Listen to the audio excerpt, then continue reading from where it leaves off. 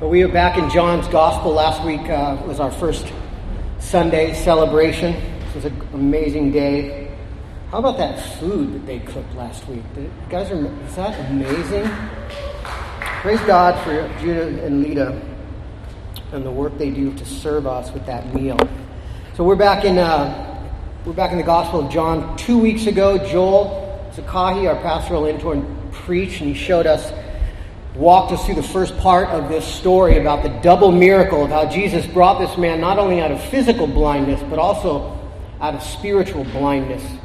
And today we're going to see the aftermath of that event as the religious elite does just about everything they can in their power to deny the obvious conclusion of what's just happened. That Jesus is in fact who he says he is. And that's still going on today. There's a whole establishment that is doing everything in their power to deny the fact of the obvious conclusion that Jesus is who he says he is, that Jesus is plan A and there is no plan B. And so we're going to look at the aftermath of that tonight, so we'll have much to learn from this as well. Can I ask you to please stand one last time as we listen intently together to God's Word. Again, we believe that God is speaking to us through his word, as it's read and as it's faithfully preached. So this is God's inerrant word. Let's listen intently to it together. From John chapter 9, starting at verse 18.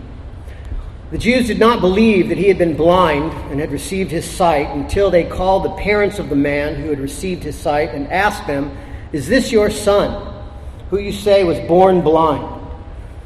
How then does he now see?" And his parents answered, "We know that this is our son. We know that he was born blind.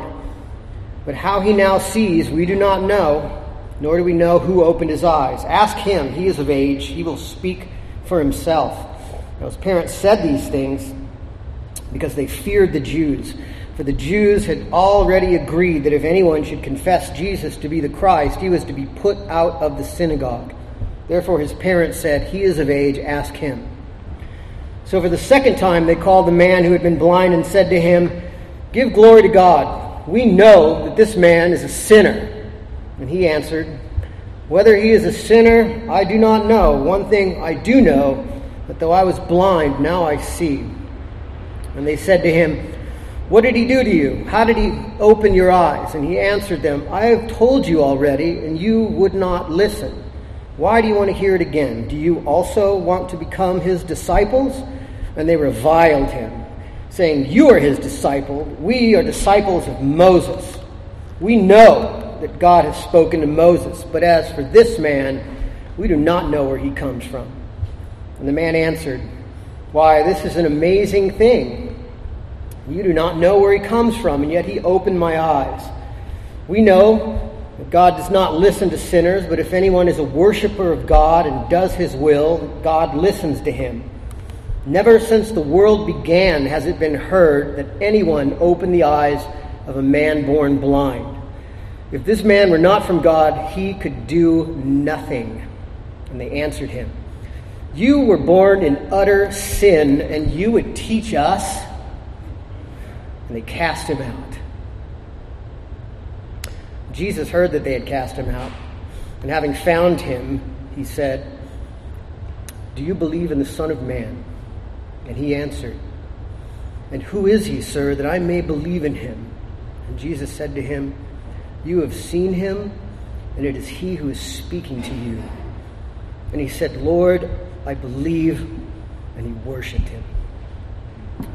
Jesus said, "For judgment I came into this world, that those who do not see may see, and those who see may become blind."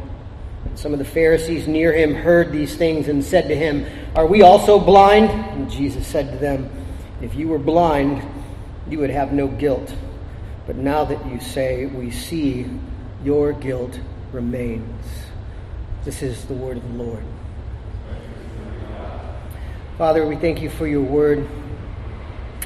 We live in changing times, Lord, and so much good is coming from it as you purify your church, as you strengthen us, as you reaffirm your goodness to us.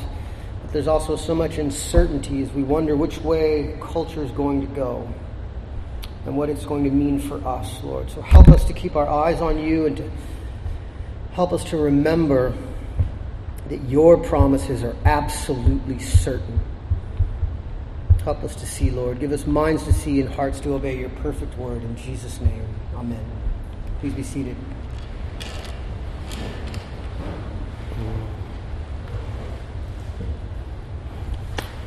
Well, anybody who wants to undermine the integrity of John's gospel as some patchwork of editorial nonsense, this story right here really puts the nail in the coffin. This is a work of literary beauty and genius beyond the ability of a poor Galilean fisherman.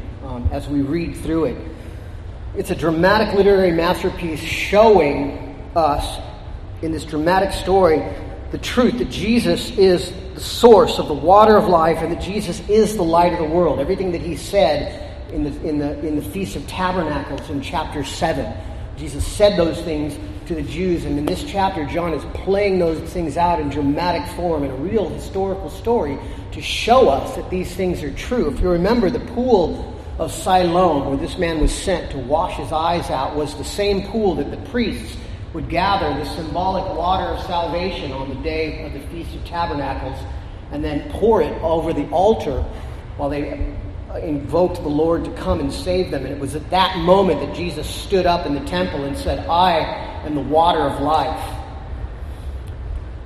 That same pool of Siloam, John now tells us, Siloam means sent, or the sent one. And so it's a dramatic example of how this blind man, Jesus, has taken the mud of the earth and a symbolic representation of the clay that man was made of, and recreated his eyes, sent him to this pool of Siloam to wash, as in baptism, and come out with new eyes of faith to see that Jesus is in fact the light of the world. That's what's happening in this story.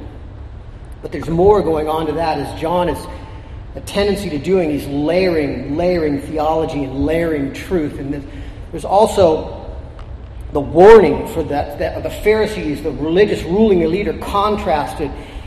Even though they, just as this blind man, are staring at the sun, and instead of giving them knowledge and sight, they are being blinded by the light because they are staring at him in unbelief. And so it presents to us a serious warning that we can check our hearts by. But even on top of that, another layer is that in the first century, while John was writing this gospel,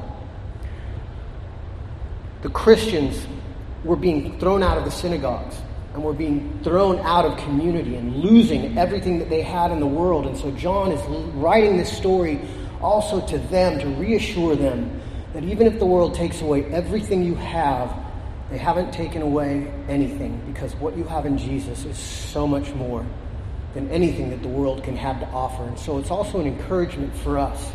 And so the big idea of this passage, what Jesus wants us to know more than anything else, is this: that the more the world tries to intimidate us, the stronger our faith grows, because Jesus is with us in our suffering.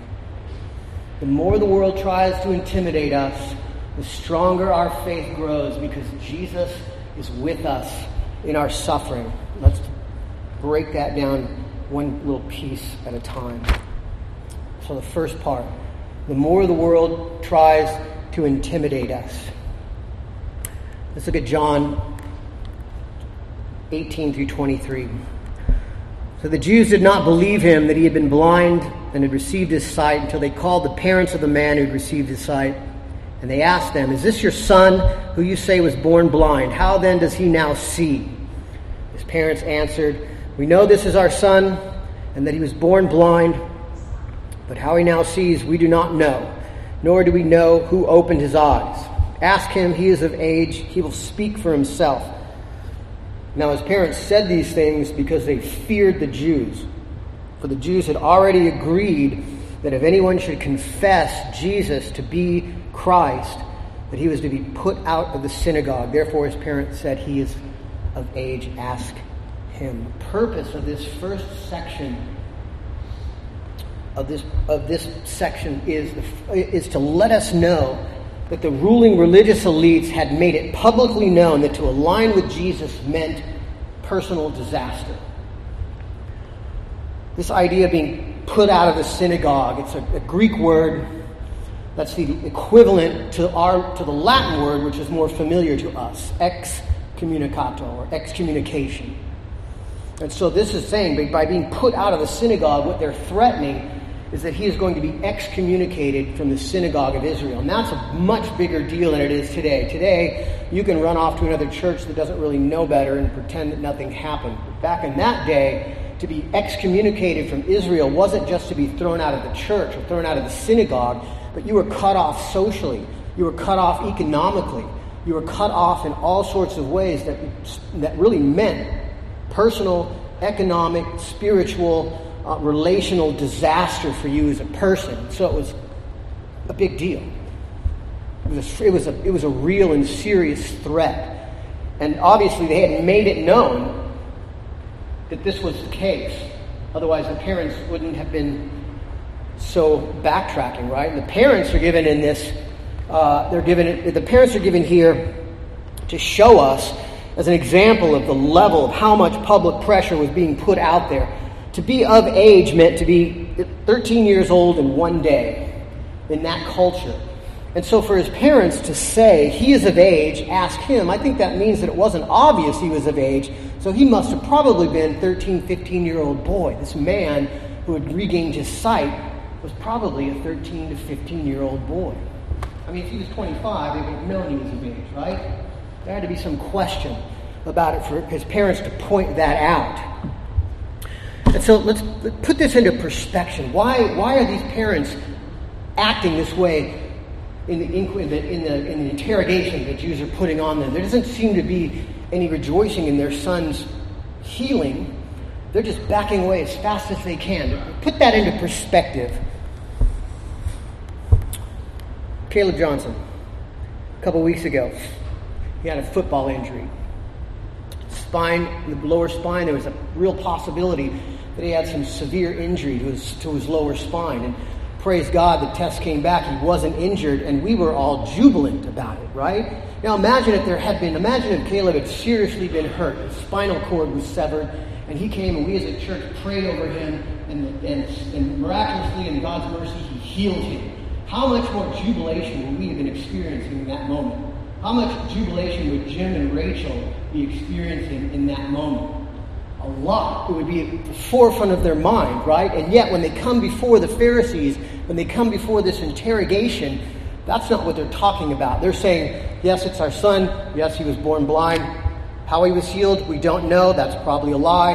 Who healed him? We don't know. That's probably a lie. They are not jubilant. They are backtracking. They are saying, we are going to stay out of this. Why? Pressure. They were afraid, terribly afraid that they would lose their livelihood, their lives, their community, everything, if they came out in favor of this man who had healed their son. Can you imagine what kind of fear and pressure that might have been? And so finally, as a formal institutional intimidation, they bring Caleb before the council of elders. 15-year-old boy in front of all these learned men, all these experts in theology, and they look him in the eye and they say, give glory to God, meaning come clean and tell the truth. That's the same line that Moses or Joshua said to Achan. We talked about him a few weeks ago. Achan had stolen some things, buried in his tent. The elders of Israel came to him and said, give glory to God. It's the same words. In other words, come clean, tell the truth. And then the next thing is, we know that this man is a sinner. In other words, how'd you fake it, Caleb? How'd you fake it? Tell us the truth. Imagine how scary that would be. How much pressure and intimidation would have been on him. You know, what would you have done? What would you do? What would you do in that situation? Maybe a better question to ask is, how are you doing in those situations as they increasingly come up culturally, right? I mean, how are we doing as we sense the growing public pressure to conform Christianity to the prevailing cultural ideas about God? And really that's what's happening. It's not really a war of God, no God. There are very few atheists in the world. You have to be extremely smart to fool yourself in that way. Most people have some semblance of an understanding of God that it's more in line with their own personal preferences and seduction of subjective desire. And so what's happening is the church, as it always has been, is being pressured to fit into that mold of the prevailing ideas of who God is and what God's all about and what God would have us do, what holiness is, what right and wrong is, things like that. We're feeling that pressure. Everybody's feeling that pressure. And let's be honest, shall we?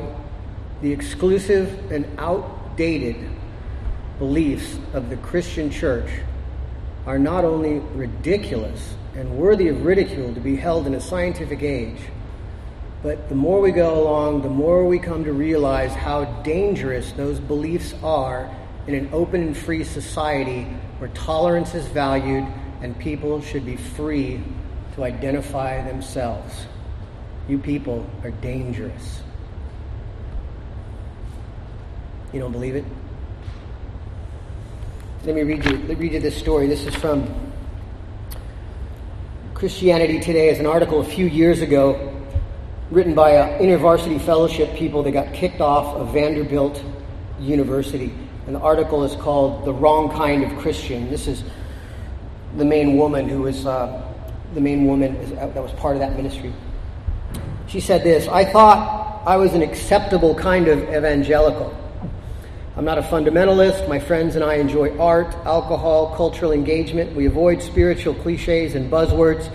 We value authenticity, study, racial reconciliation, and social and environmental justice. Being a Christian made me somewhat weird in my urban progressive context, but despite some clear differences, I held a lot in common with my unbelieving friends. We could disagree about truth, spirituality, and morality, and remain on the best of terms. And then, 2 years ago, the student organization I worked for at Vanderbilt got kicked off campus for being the wrong kind of Christians. For me, it was revolutionary, a reorientation of my place in the university and in culture. The line between good and evil was drawn by two issues: creedal belief and sexual expression.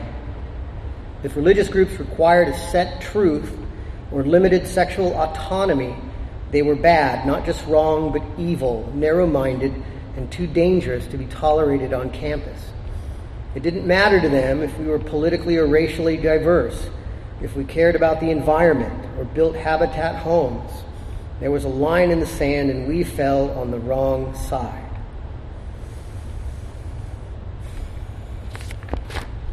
And so, as much as they tried to fit in, the administration of Vanderbilt University saw through it, that they in fact were dangerous to the ideals that the university was trying to promote. And they were right.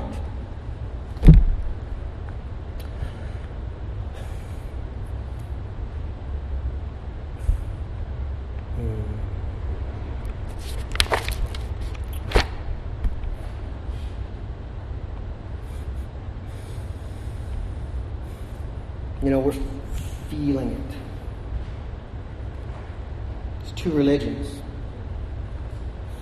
There's one that's being driven by personal autonomy, the right of every person to freely identify themselves. And then there's another religion, another old religion. Both of these are very old religions. The other one is Christianity, where the God of creation has identified who we are. So the battle is who's right, who's wrong. And the idea that there is inherent truth that is able to be known in the created order. In other words, there is a creator God who has created things, and there's truth inherently present in those things,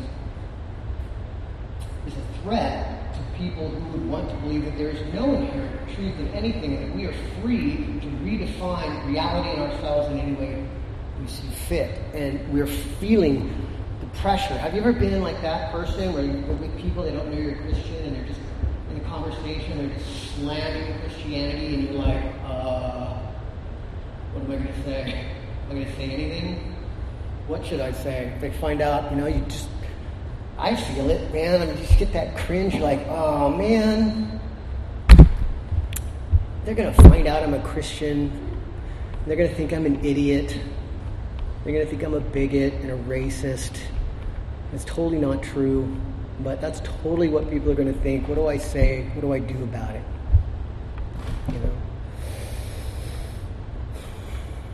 It's a hard thing, And let's, quick sidebar.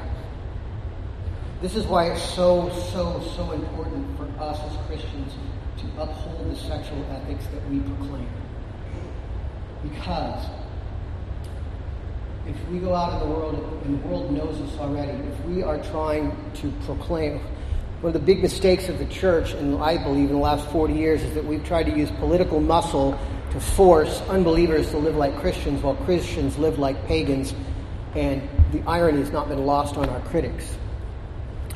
And so, there was a friend of ours who left the church, moved in with her boyfriend. It was a public thing, and we were trying to express to her, this is dangerous. This is dangerous to you, first of all, but it's even more dangerous because this is presenting a picture to the world that Christians don't even believe what we say or what we proclaim, and it makes people believe that it's all a bunch of nonsense, and it's putting a stumbling block in the way of the gospel for people to come to faith in Christ. We're judging Jesus based on how we act. And I know, we are imperfect, that we're going to falter in that, and that there's going to be struggle in it.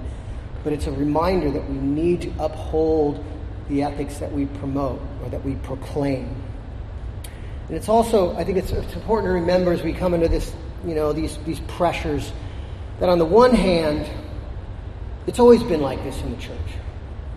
Orthodox Christianity has always been unpopular. If you read tracts, articles from the Great Awakening in the 1760s, 1750s, when you just think everybody's Christian, you hear Jonathan Edwards, people of that ilk, lamenting about the same thing, lamenting about the same kinds of things, that Orthodox Christianity is mocked and ridiculed, and oh, how very few men uphold the great religion of our Lord, and things like that. So on the one hand, it's always been like that.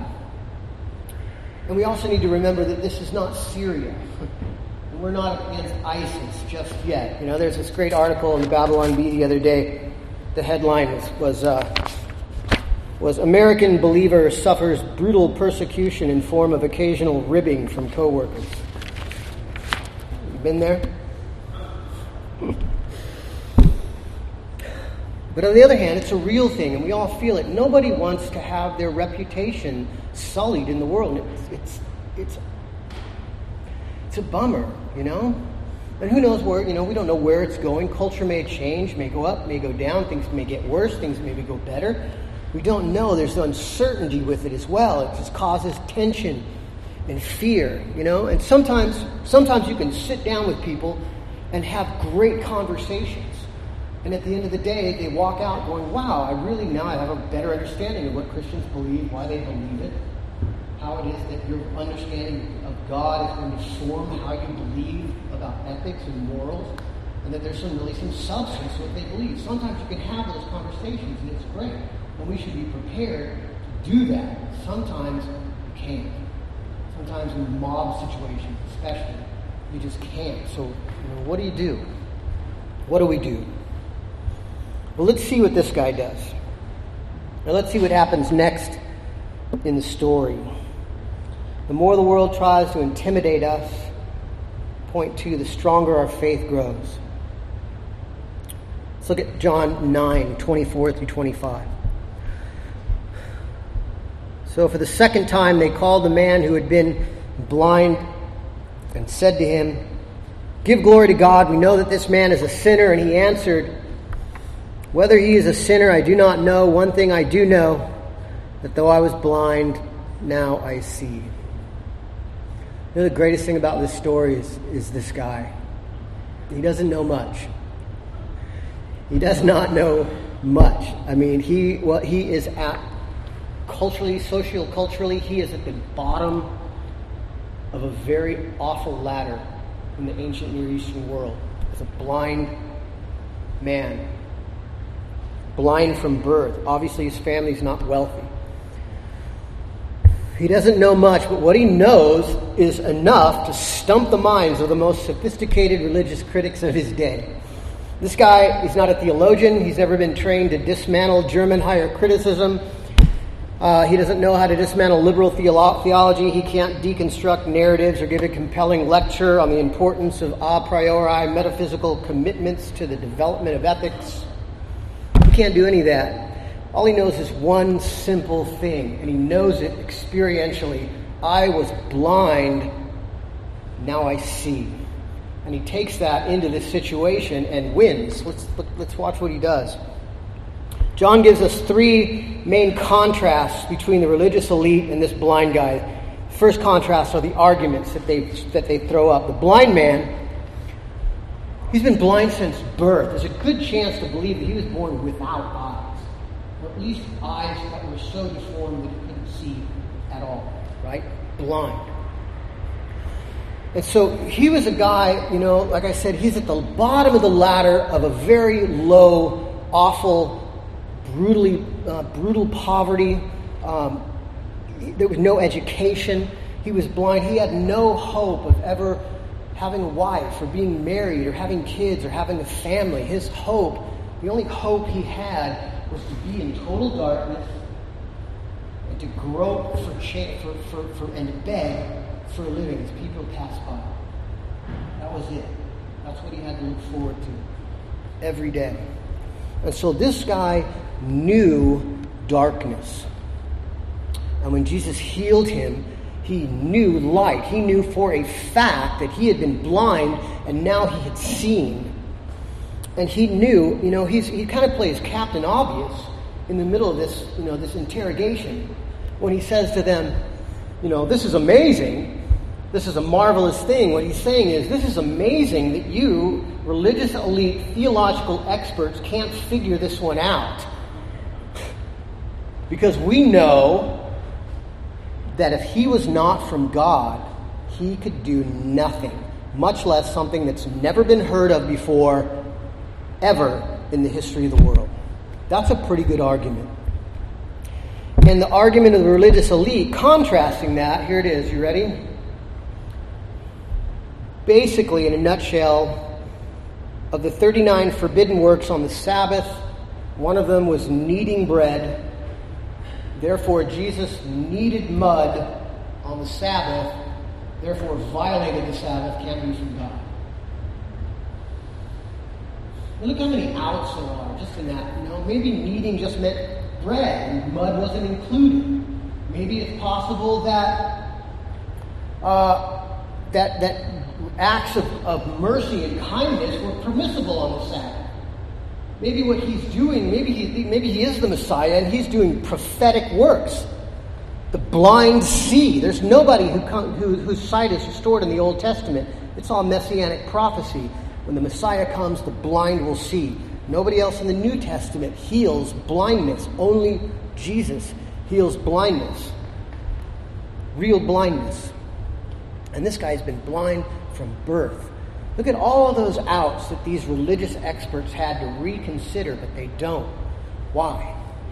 It's because that argument, as silly as it is, protects their self-righteousness. And that's what they're really all about. And so it works. And they go with it. The second contrast, or the attitudes that these guys come in, John presents, or this guy, the blind guy, he is humble, and his humility leads him into knowledge and light. His speeches are characterized by, I don't know about that, but I do know this. I don't know about this, but I do know that. And he moves. His trajectory is from utter darkness that we see in the story, and dramatically, literally, we see him moving from absolute utter darkness to Jesus as a man, Jesus as a prophet, disciple of Jesus, calling Jesus Lord, and then eventually bowing down in worship to him as Jesus reveals himself to him. Contrary to that, we see the Pharisees who start with arrogance and religious pride, and it leads them into ignorance and utter darkness. All their statements are characterized by, we know this man's a sinner. He needed mud on the Sabbath. Need we say more? We are disciples of Moses. We know that Moses is right. We're disciples of Darwin. We know that Darwin is right. We're disciples of Derrida. We know that Derrida is right. Are you sure? Are you sure? And the last contrast are the outcomes. The blind man goes from utter blindness into knowledge and light and understanding.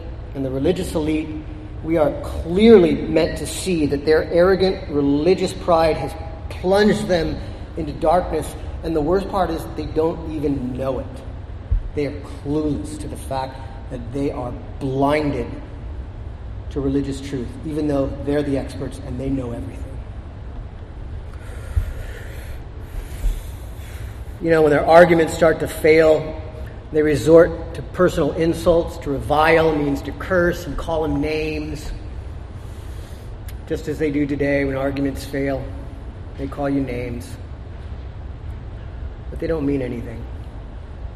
They say he was born in utter sin, harkening back to the beginning of the chapter and that cultural belief that if you were blind or had a disability, it had to be because of some kind of sin.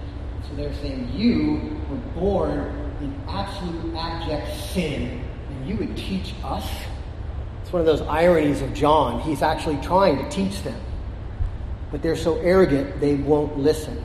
They're so committed to the truth that their interpretation of the facts are absolutely right, and there's no room to reconsider that they can't even hear him.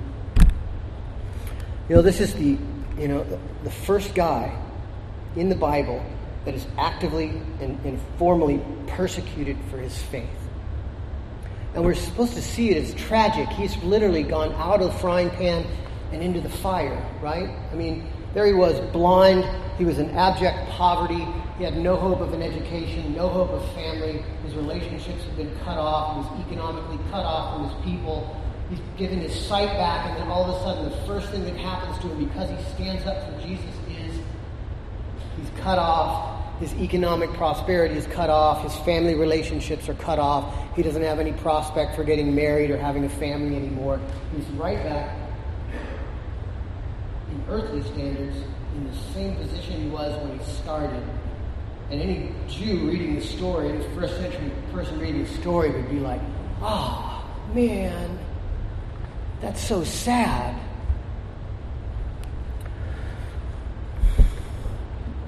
Well, there's some hard lessons in here. There's a hard lesson, and that is that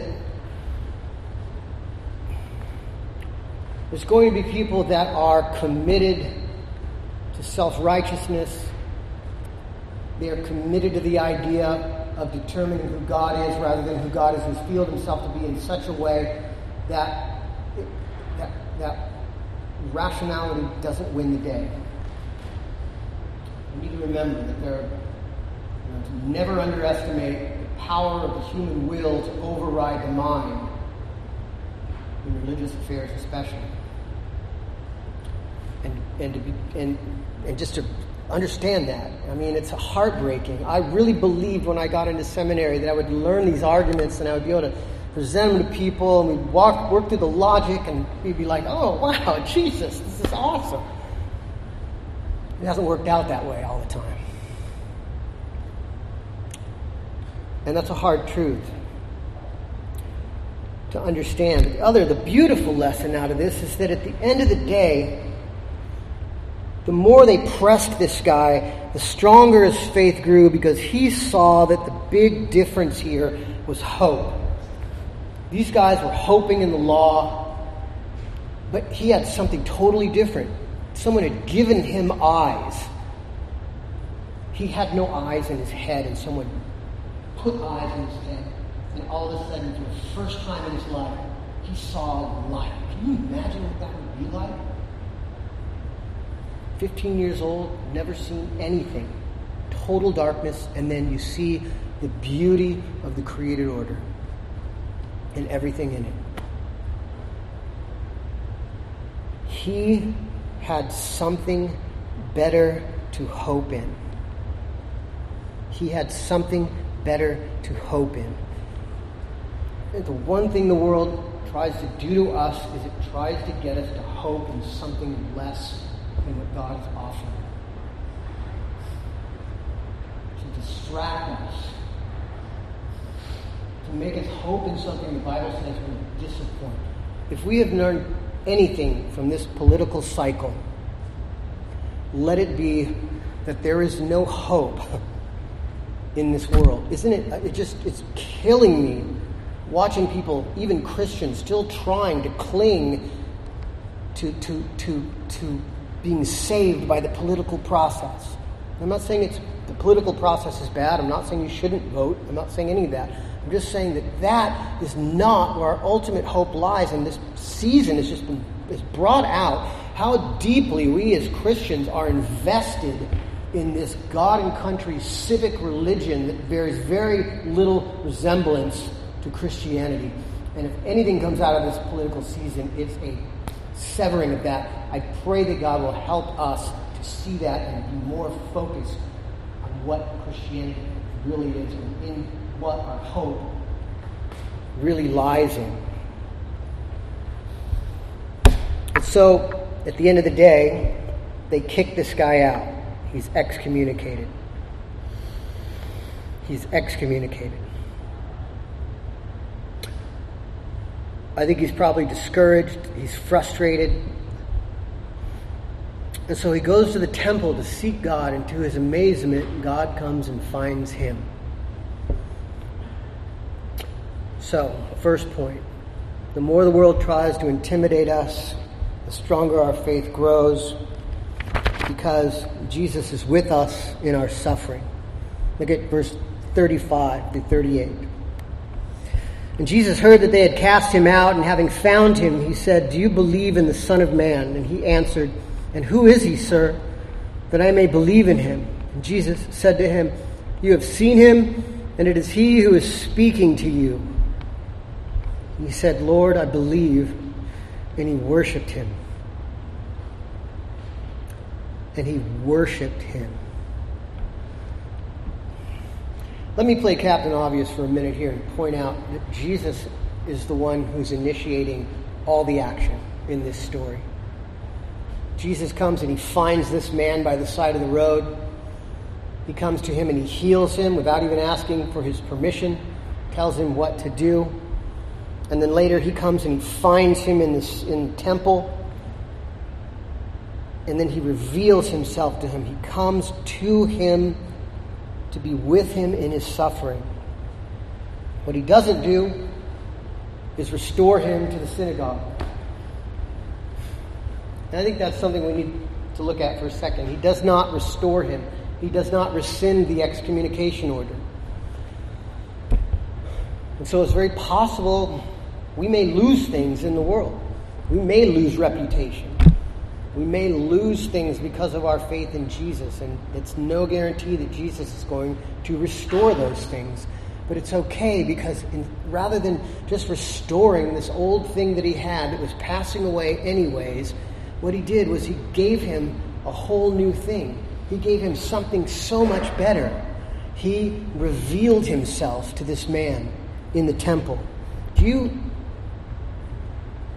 realize that when Jesus comes to him in the temple and says, "Do you believe?" this is the first time that he's actually seen Jesus? He was blind.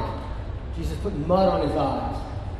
He was still blind. He says, "Go to the pool and wash." Jesus takes off. Jesus is gone for this whole section of the story. There's almost a subplot in this altogether. Jesus comes, makes mud, recreates eyes, disappears while the man struggles in life, defending him. And then as he ascends the temple, Jesus meets him in the high place and reveals himself to him in glory, and he opens his eyes and they worship him. But this is the first time that he sees Jesus. He knows his voice. So he knows who he is, but it's the first time he sees him with his eyes.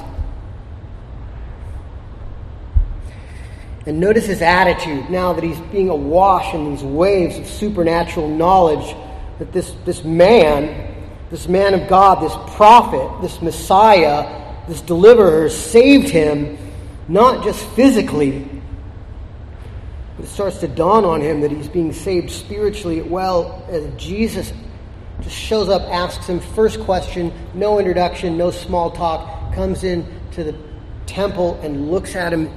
First time he's seen Jesus, and he says, "Do you believe in the Son of Man?" And this guy gets the answer right. He says, "Who is he, Lord, that I may believe in him?" In other words, the novel idea, how about you tell me who God is rather than me tell you? You who have done this miraculous work, you who have proven yourself evidentially and empirically, you who have shown us through the prophetic record that you are who you claim to be, you who have saved all of this for us in the Bible so that we would know who you are. How about you tell us who God is rather than me tell you who God is? Novel idea. But he's grateful. He's ready. And look what Jesus says. The Pharisees keep coming, "Tell us truly who you are." He kind of sidesteps. But with this guy and with the woman at the well, both of them approaching him in humility, he just says, "I am. It's me. It is he. You have seen him, and it is he who is speaking to you." He reveals himself to this man, and in Jesus revealing himself, what's his response? He says, "I believe, Lord," and he worships him. He worships him. That is honor to a divine person, nothing less. Now, if there's any doubt about some of the belief that some people have had so far in John's Gospel, people who are becoming to believe because of the miracles or because of what they're going to get from Jesus or whatever, this guy is legit. He gets it. He believes and he worships. Now, do you remember 2 weeks ago, at the beginning of this chapter, what Jesus said about why this was all happening? The disciples are saying, "Why is this man born blind? Is it his sin? Is it his parents' sin?" He says, No, it's none of that. This man is blind so that the works of God might be put on display in him. What have we just seen? We have seen that he was a condemned man, condemned to live a life of suffering and darkness without hope, and that Jesus came to him, picked him out, gave him the eyes of faith to see, healed him, found him in the temple, revealed himself to him as Lord, and the man responded in worship.